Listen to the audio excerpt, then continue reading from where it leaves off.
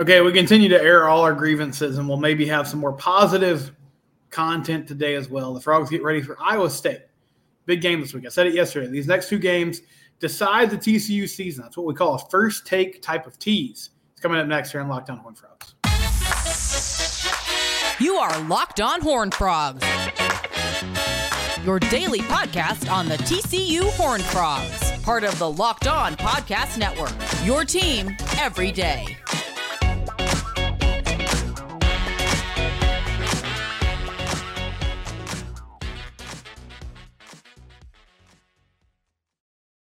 That's right, Locked On Horned Frogs, your team every day. I'm Steven Simcox. Next to me is Matt Jennings, at Matt A. Jennings on Twitter. He is a freelance writer. He covers TCU football. We have him on every week talking Frogs. Please subscribe to the YouTube channel. You can also subscribe wherever you get podcasts in its audio form. Matt, TCU loses on Saturday. They are now 3-2. They're 1-1 in conference play.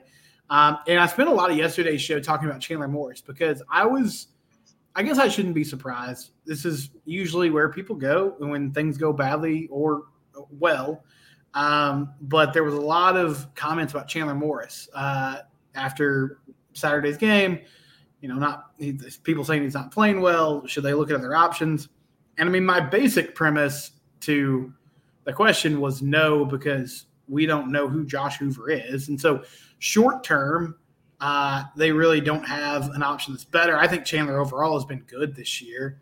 Saturday in the second half was not great. There were some different factors that led to that. But I guess what's your take on Chandler's status at the moment and just kind of how he's been playing, especially in that game against West Virginia Saturday?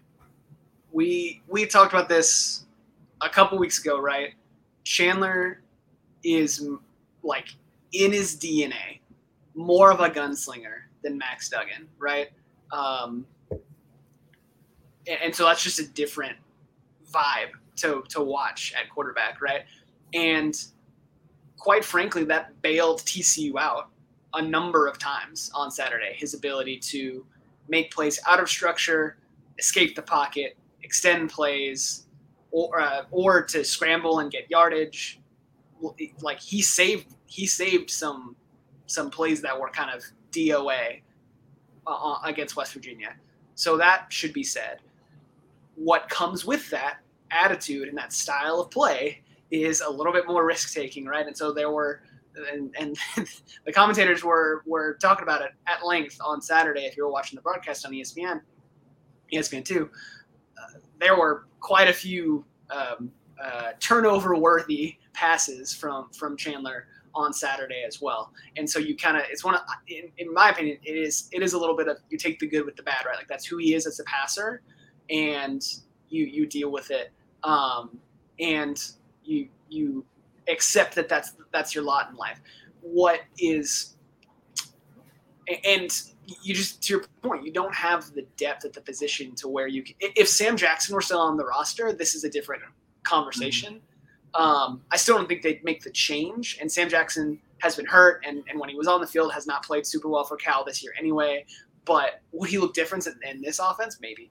But with Josh Hoover out there as as your next option, and then after that it's a walk-on and Grant Tisdale, I believe, like you don't have the depth at that position to like be seriously considering a change in this moment. And I agree with you. I don't think that's the problem. I think the problem is Chandler's being asked to improvise and feels like he has to press and try and make these plays for 2 reasons. One, he's not getting adequate pass protection from the offensive line, which is, Brandon Coleman missed last week. That was a factor. The other thing is just he threw 41 passes, and he also ran the ball 11 times. Not all of those were designed runs. I didn't clock exactly, but I would guess he had between 45 and 50 dropbacks that were like intended pass plays. That's too many to ask of him with this pass protection. It's malpractice to ask Chandler Morris to drop back that many times when the interior of this offensive line is in the state that it is in. So that to me is the more pressing concern, both the play of the personnel who are responsible for keeping him clean, and the insistence on asking him to throw that much when you know he's a risk taker and when you know you can't keep him clean. I don't know what you expect to happen. Yeah. Well, Brandon Coleman's back this week, Percy Dykes. He said that he's going to play. Which is really important and good news, apparently. Yeah, it really is. And, not to single these guys out, but Ben Taylor Whitfield's a freshman that they're super excited about. He played a lot of snaps. Colton Deary also played some snaps. And the way Jeremy Clark phrased it from 247 before that ball game was Coleman would be available in case of emergency. I felt like there was an emergency happening on the field Saturday in the second half. But, listen, the way coaches frame things and kind of package things might be different than we perceive them. And so I don't know what his actual status was. But apparently he's going to play. To your point, I agree. You can't drop back 50 times. Now, part of the reason they were doing that is because anytime they tried to run in the interior of the offensive line, they were getting shoved back. So I don't have a great answer for this. Now, the O-line has held up better against teams that are not as good defensively than West Virginia. Iowa State's pretty salty on that side of the ball. But I think as much as winning over the next 2 weeks, Matt, they have to find a way for this to work against because when you play K-State in Texas and Oklahoma, it's pretty obvious you're not going to have the advantage up front. And so whether that's getting more creative in the run game, they tried a lot of the quick game stuff against West Virginia. It had sort of mixed results. But, how imperative is it that they find some counters for these problems? Because everybody has got the film now, and if you can slow down Amani Bailey, this becomes a much tougher proposition for this offense. You've been saying this here for a few weeks now. The identity of this team offensively is still, and Sonny Dykes said it on Tuesday this week, the identity of this offense is not defined. It's still not defined. We thought it had been defined coming out of the Houston and SMU games, that they were going to lean on the run game the way that they did. But both against SMU and against West Virginia, first half against SMU, not running the ball effectively, both because of play selection, to your point, they were kind of getting stuffed some. Now they made adjustments at halftime, and they emphasized that they were we're going to be physical, we're going to control line of scrimmage, we're going to lean on them, and they started breaking off some big runs in the second half. I was kind of expecting a similar approach here against West Virginia, and they did not. They didn't really make a concerted effort to try and overcome their struggles running the ball against West Virginia. It really felt, if you watched any of West Virginia's game against Texas Tech, or at least you read the drive chart, it felt similar to that game in that it almost felt like they baited Texas Tech and then TCU into, we'll show you the looks that you want that you think you can throw against, and then you're not going to have success doing it, right? And I think that happened against Colorado. I think it happened in the first half against SMU. It's happened against West Virginia. We've talked about this before. You can't get baited into, well, this is the look that we like from the defense to throw the ball, so we're just going to do it, when you haven't had a consistent rotation at receiver. They don't have the rapport and the chemistry with the quarterback yet. You can't pass protect well. At some point, you have to dictate the terms of the game. You have to be willing to try to do that. And so I'm in agreement with you. I think they need to make that emphasis on running the ball, and then that opens up stuff for what you want to do in the passing game. Now, how do you do it with the issues on the offensive line? One, I think for now, I know it's part of the offense. I think for now, you scrap your gap scheme stuff.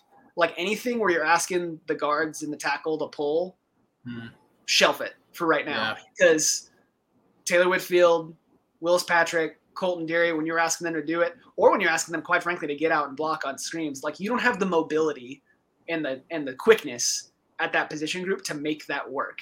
West Virginia was knifing in behind those guys and blowing up stuff in the backfield. You can't do it, right? So run your simple zone stuff, inside, outside zone, and trust it, and do what you did in the second half against SMU. Lean on them and believe, hey, if we're patient with it, we work at it for 4 quarters. And I can't believe I'm saying this because of how much we felt like knocking our heads against a wall when Gary Patterson had this perspective late in his time. But when this is what you're equipped to do that. Do what you are good at rather than asking these players who, the roster's a work in progress. Don't ask them to do stuff that is going to put them in a position where they're going to fail. Put them in position to succeed. That's my take, I guess, on the run game. I'd also like to see more of we got Cam Cook for the first time on Saturday. Yeah, Cam was good. He looked good. We got Major Everhart in the backfield, and he got a nice, first down run on a little toss play. Run outside the tackles and get the speed of guys like that on the perimeter, and kind of hide the weaknesses you have between the tackles, but still run the ball. Do some more stuff with that because you had success with it. See what works. Yeah, I really liked, this is sort of hypocritical is not the right word, but I've been critical of some of the creativity that they've used in short yardage situations, but I like some of the wrinkles in the run game. I like it on early downs. I like it on 1st and 10. I like it on 2nd and 8, those kind of situations where there's still opportunities to make something happen, even if it's not a big yardage gainer. But, okay, so this is a more broad question. I could go either way on this. I think the raw numbers for the offense are still really good. And in some ways it seems silly to be complaining this much about what happened because it was really one bad half of football. They scored 21 points against West Virginia, and they scored 45, 41, 36, I think, against Houston. But all year long, it seemed like they've left some points on the board. Yesterday or Saturday, it really reared its ugly head in a big way. Is it possible that this could just be maybe the only one or two clunkers that you see through the year? All right, we were banged up off on the O-line. We faced a good defensive line. They made adjustments in the second half. We couldn't find a way to get our bearings about us. Or is this a more systematic issue that you see moving forward? I know that's personnel question, matchup to matchup, but I think there's some things they have to change fundamentally. I didn't get the sense that this was just a one-off, but what's your perspective on that, Matt? I lean toward it being a systemic issue because the stuff we saw in the second half against West Virginia was just the coming to fruition of stuff we had been noting over the previous 4 weeks. Like, hey, look, this is the thing to watch. Like, hey, look, they're not executing in scoring territory. Hey, they're having trouble in short yardage, or they're having trouble on 3rd down because they're getting stuck in 3rd and 8 because they're not being efficient on early downs, right? All that stuff we had noted in previous games, but the competition level was such that it didn't matter. They were able to, get the results that they needed against SMU and against Houston, against Nichols. And Colorado's defense in week 1 was bad enough that you're able to put up, 42 points, and it didn't matter, despite your mistakes and despite your turnovers. But yeah, these things are persistent. We're after Saturday, you're halfway through the regular season, which is wild to think about. This is not an isolated thing. This is who you are. You want to talk about having an identity. This is the identity that TCU's offense has at the moment, which is they can get a lot of yards and they can go fast. But if you get them if you can stop them on 1st and 10, suddenly you feel really good about if you're a defense, you feel really good about the state of the drive, right? Just humor me for a second. Looking through the starts of the drives for TCU on Saturday against West Virginia. 1st and 10 at TCU 30, Amani rush middle 2-yard gain. Then the next play, Chandler Morris pass complete. Next drive, Amani Bailey short rush right for no yards. Then Chandler scrambled for 11 yards. Then their next drive, they went incomplete they threw on 1st down. That's something new and different. But it was this repeated thing of okay, we're gonna nominally rush, with Amani Bailey, but not really be committed to it on 1st down. Get yourself to 2nd and 8, and then okay, now we feel like we have to pass. There's the play selection and play sequencing is not where I would want it to be. And let me derail us for just a second here, because I know people know how I feel about the Kendall Briles hire. If they were putting up these results with Seth Luttrell as the offensive coordinator and the results were exactly the same, people would be upset. But it would feel different. Everyone would kind of be like, rosters in transition. It's a reset year after, dream run a year ago.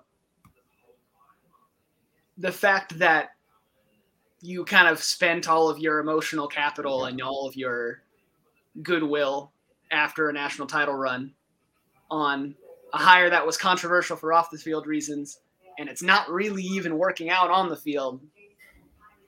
It's a bad look for TCU right now, quite frankly. Yeah, I mean, I'll say this. I think it's early to say that it's not working. It's the results you're getting not what you want. I feel like from your offense coordinator fully. I think Sonny Dykes would agree with that too. And he said as much today. He said he doesn't feel like the offense has an identity. But you're right about this. Like the Kendall Briles discourse is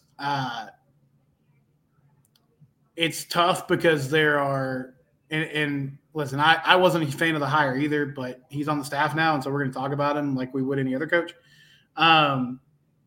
There are people that weren't a fan of the hire, and so not that they want him to fail, but like they're going to be critical of his missteps to a degree that they probably wouldn't be of another offense coordinator. And then there's people that weirdly think this is like TCU somehow standing up against cancel culture or TCU like putting their foot in the stand on a social issue or a political issue.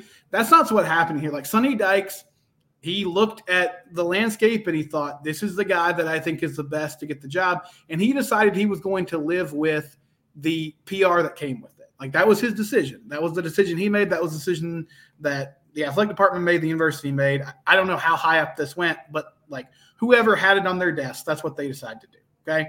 And so now they are dealing with that. They are dealing with part of the fan base that is upset. They have justified reasons for being upset. And they're going to criticize the offensive coordinator harshly. They're going to criticize the play calling harshly. You put a microscope on that staff position by hiring who you did. And so there are people have ideas about how that was going to go from the jump. And now whatever happens informs their opinion about it. And that's separate from the issue at hand, but that is what's going on. And so, Sonny made his choice, and now he has to answer the questions that come with it from the people that don't agree with it and think that it's not going well, right? Like, if it was Seth Luttrell or named Coordinator X, we would still be critical of these decisions, but I think the tone around the discussion would be different at this point. So we'll see. They got 6 games to figure it out now. Yeah, and this is what you signed. To your point, this is what you signed up for, right? You signed up for the PR fallout, banking on the on-field results are going to, in TCU's calculations, be worth the PR fallout. Yeah, that's what that. Or that you're just willing to deal with it, right? Because of what's going to. That was your calculus. That was what you decided. You also signed up for this offense, which is well documented in terms of like what it is and what its identity is and what it's good at and what it's not and how people defend it. I'm not advocating for or against it. I think there are teams that have done it and done it extraordinarily effectively, right? Again, Tennessee last year as a great example. I'm agnostic about the scheme itself. But this is what you signed up for, and you are getting the results that you signed up for, both on the field and off the field. And if a couple plays, if you hit 2 field goals against West Virginia and you have one or 2 red zone turnovers against Colorado that go differently, and you're 5-0, feel very, very different, right? But this is the state that you're in, and so this is the conversation that you're having. Sure, and I mean also like you turned over most of your offensive roster, so that's part of the thing here.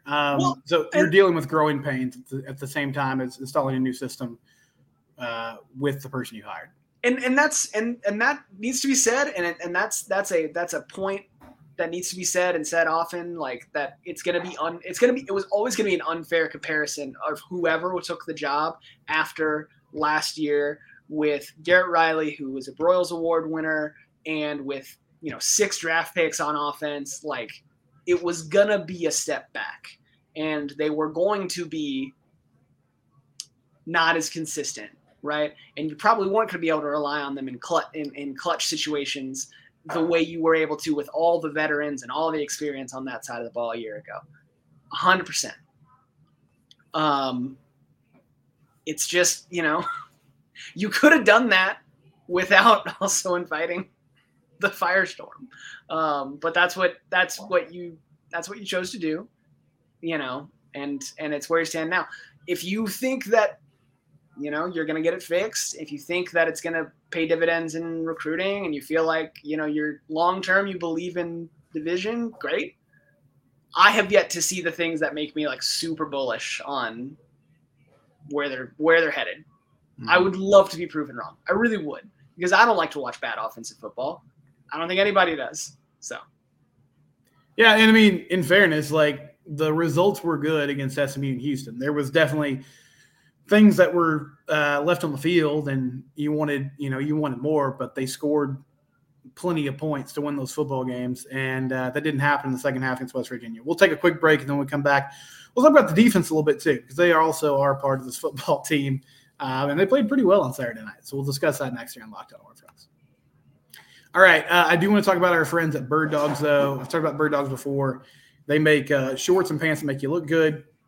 They have khaki shorts that stretch, and they fit really well, and they're very versatile. I mean, you can wear them around the house. You can wear them at a more formal event. Bird Dogs have just done a great job with the fabric that they have. They're very functional, and they look great. And so go to birddogs.com/lockedoncollege today and enter the promo code Locked On, and you can get a free water bottle with your first purchase. I'll put that up here right now. birddogs.com/lockedoncollege. You get a free water bottle with your first purchase. Bird Dogs, they're a proud sponsor here of the Locked On Network. Yeah, so TCU's defense, I mean, they were kind of up against it in the second half. They only ended up allowing 10 points, had a nice goal line stand. There were still a few drives that you were like, man, really wish they could have gotten stopped there, or at least held West Virginia to a field goal. But overall, if you told me they held West Virginia to 24 points before the game, I would have been pretty happy with that. Matt, what was your perception of how the defense played on Saturday? On the whole, yeah, I think you're pretty happy with it. I think 24 points is on the high end of what I thought they were going to allow to a West Virginia team that seemed pretty one-dimensional coming into that game.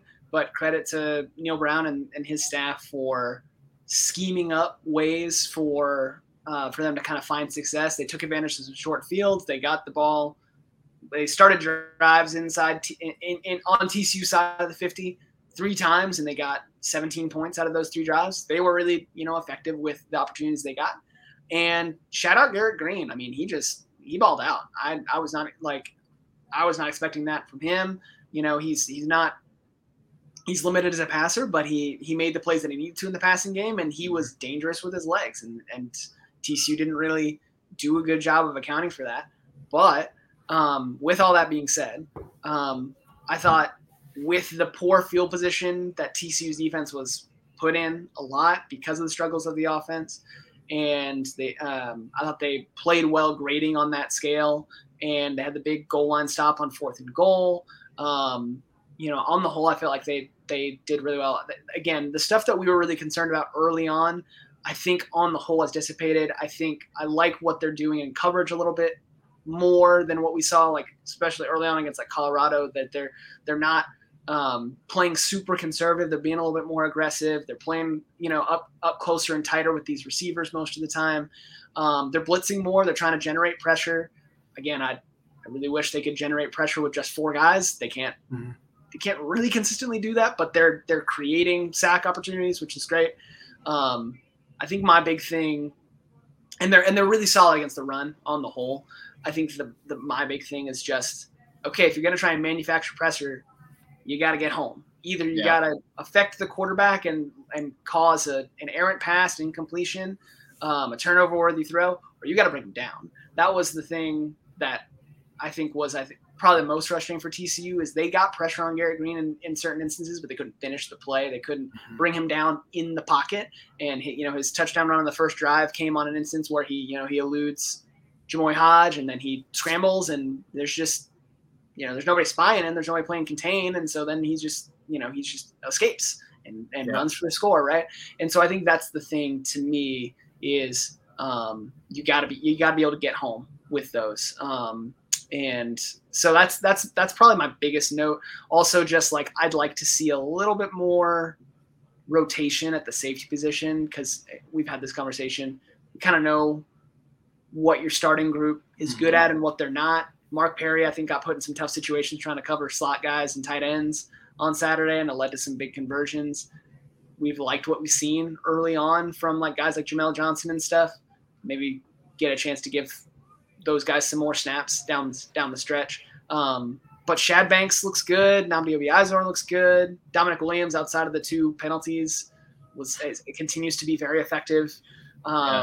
Josh Newton playing really well, and the other corners that they're rolling out there, like there's a lot to like, honestly. I want to see how they do once they face better offenses. A better quarterback play, more explosive offenses. Because they faced Shador in week 1, and I don't know the state of Will Howard's health, but are they not going to face a really?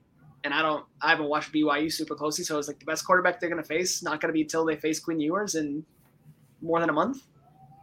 Maybe Slovis is pretty good. I'd like to see. Right, I'm curious to see how Joe handles him. Just like how much he kind of sits back and lets him play. But yeah, the delayed blitzes are. I don't think they've ever worked. Like I know delayed blitzes can work. I just don't feel like they've worked in the last 2 years for the TCU defense. Your thought about the safety rotation, though, actually ties into really well to a question that I got yesterday, and so I'll tackle this first and I'll throw it to you. A loyal subscriber says, hey, I heard the 2023 recruiting class was the best recruiting class TCU had in a while. I haven't seen a lot of that recruiting class making an impact. Seems like they haven't been able to create pressure. Where's Jonathan Backs? I remember you talked a lot about him. Wasn't he a top-tier pass rusher? At some point, will something change on the defense?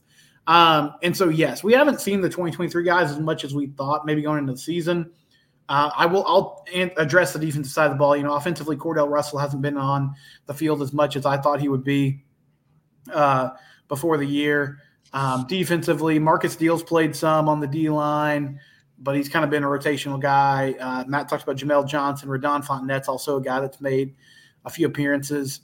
And I would love to see Backs. I think maybe they would consider that more on the defensive side of the ball if the team continued to play poorly post-Colorado, but they've done well lately. So I just imagine they don't have a huge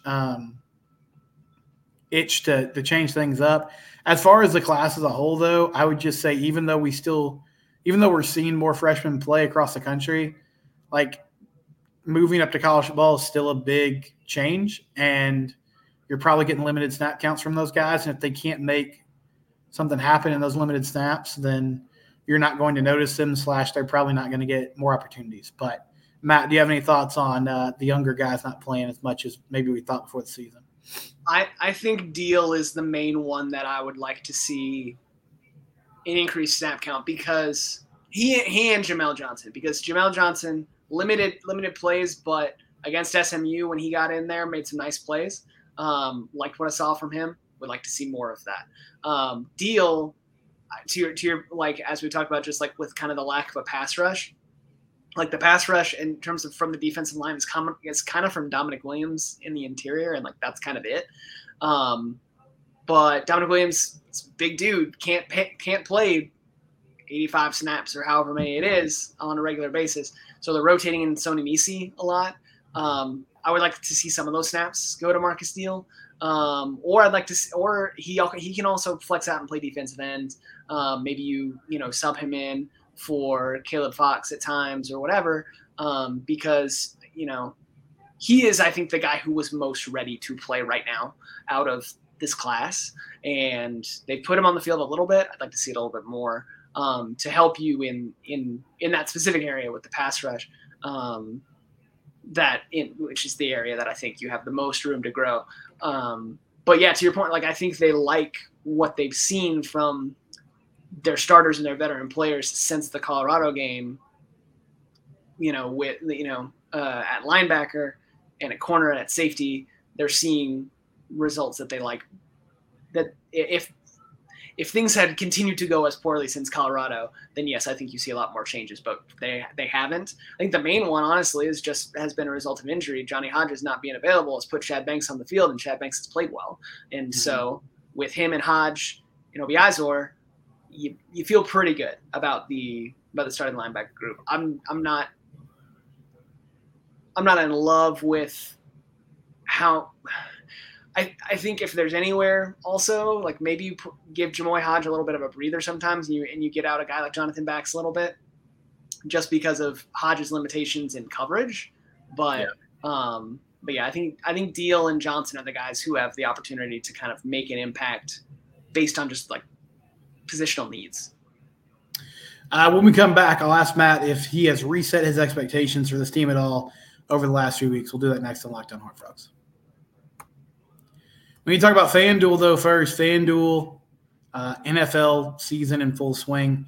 Got games kicking off on Thursday night. You need to go to FanDuel.com/lockedon. Get on this situation while you still can. Put $5 down. Put a $5 bet down.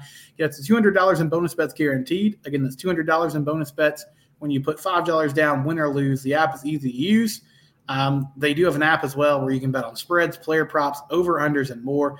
Visit FanDuel.com/lockedon and help get the NFL season going by betting those games. You can also bet on baseball playoffs. Rangers, they won today against the Rays.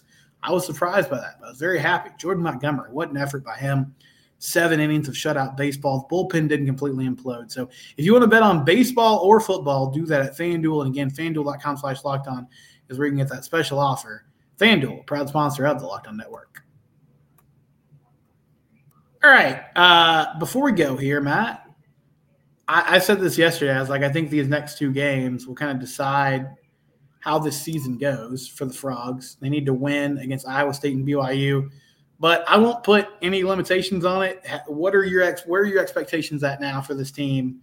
What do you think they can do moving forward? I still – I think in terms of what I think they can do and what I expect them to do, probably 2 different things. What I think they can do, I still think that they are capable. Let's leave aside Kansas State, Texas, Oklahoma, the 3 teams that are like the clear Big 12 title contenders that you still have left on the schedule. Then you got Iowa, but outside of those, you got Iowa State this week, BYU, Texas Tech, Baylor. I think those are all winnable games. I think those are games that TCU still probably be favored in. They are favored against Iowa State. If you can take care of your business, show more of what you were against Houston, against SMU, and in the first half against West Virginia, quite frankly, then I think you can and should win all 4 of those games, and then you try and steal 1 of the other 3, and then you're sitting there at 8 wins in the regular season, which is exactly where I think all of us were kind of like, yeah, you sit here at 8 wins in regular season. I think you feel good about that with all the pieces that you're replacing. Mm-hmm. But yet you've lost your room for error, right? Yeah. If you could drop 1 of those sort of winnable games and still feel good. You drop another one of them, I thought Baylor was kind of done, but they showed a lot of toughness and a lot of resilience and coming back against UCF. Texas Tech beating Houston last week. I think that result might be a little bit fraudulent, but the fact is they're still like they're TCU beat Houston too, so let's give the Cougs their flowers. They're a great football team. They're kind of maybe they're right in the ship kind of a thing. BYU I didn't think was very good. I thought some of their early wins were not super impressive, but then the last couple of weeks they've starting to look better, especially on offense. Those games. It doesn't feel as much as gimmies anymore, is my point. And Yeah, I think that if the things that, we talked about it, the identity of this team becoming these inconsistencies, becoming the struggles in the red zone, becoming the struggles on early downs, if that's who you are, then I think like your goal is here to get to a bowl game, like just quite frankly. If not, I'm just being honest. Boo. Now, we've seen flashes. We saw flashes against Houston, saw flashes against SMU, that they could be something more, right? I think getting healthy on the offensive line is a big part of that. I think just leaning into what you do well on offense rather than being rope-a-doped into playing a style of ball that you're not well equipped to play, that's going to be the key thing. If they can find a way to be effective in the run game even with their limitations on the offensive line, and they don't abandon it, they lean into it, and they use that to accentuate their passing game rather than like, let's drop back 50 times a game. Mm-hmm. I think the results are going to be better for you. 3 games in a row, they looked like they had their identity kind of more figured out. But the 2 losses, they allowed themselves to be baited, that's the word I keep coming back to. They allowed themselves to kind of be baited into playing a style of ball that they're not equipped to play. Yeah. And if they're gonna let other teams do that to them down the stretch, don't feel confident. But if they can dictate to other teams the way they want to play, I still think this is a team that can, can win 8-9 games and get to the end of the season and feel very differently than you feel right now, which is not awesome. I would be cool with 8-4. I mean, if that happens, I feel like you're beating Iowa State, BYU, Tech, and Baylor, and then you're stealing one of the K-State, Oklahoma, Texas games, and then you feel pretty good. I booed you because I don't want it to happen. I do see 6-6, 7-5 is possible. If it's 6-6, then barring a pretty significant injury, I would come away from the season with a lot of questions about the coaching staff. Yeah. Just because I feel like this team can do more than that. But listen, I thought last year, and I get why I could be naive about this. I thought last year what they did, the way they achieved, meant that they would be immune to a total, kind of fall off the mark developmental year. And maybe that's just where they are. But they've lost 2 games by 6 points, so I'm not ready to say that yet. And one more thing, to your point about last year versus this year. Last year, I think, and I was saying this to someone on Twitter today, and I'm still going to keep calling it Twitter. I think Sonny Dykes, in the age of the portal, deserves a ton of credit for keeping that roster together in the transition from Gary Patterson to last season, right? Most teams are not able to do that. They lost a couple guys to the portal, but if you want to talk about legitimate contributors who were making a difference this year prior, it was Zach Evans, and that was it. And then they added some supplemental pieces, and they kept the ship together, right? And they benefited from that in a major way. They were very experienced. They had a bunch of snaps together. They were they had chemistry. They had belief. All the intangibles, in addition to having a lot of NFL players, which is great. Now we have to see, after losing most of a lot of that core, what does a Sonny Dykes constructed roster at TCU look like? We're not going to have that answer this year, which is fine. They supplemented again with the portal. They brought in a really nice recruiting class. Awesome.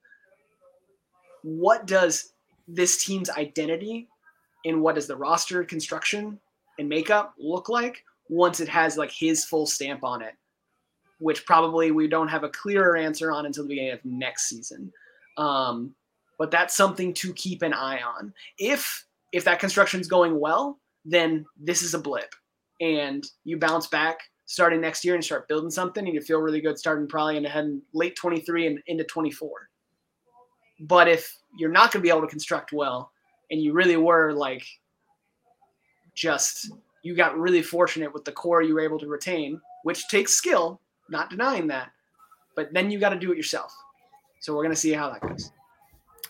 Well, regardless, we'll be here, or at least I'll be here. I'm not going to, say Matt has to be here every day. I will be here with you through it all, man. Okay. Well, we had fun today. I feel like we might end up on some sort of message board or something with some of the topics today. So that'll be good to wade through tomorrow. Anyway, we'll talk about it later. It's Locked On Horned Frogs. It's your team every day.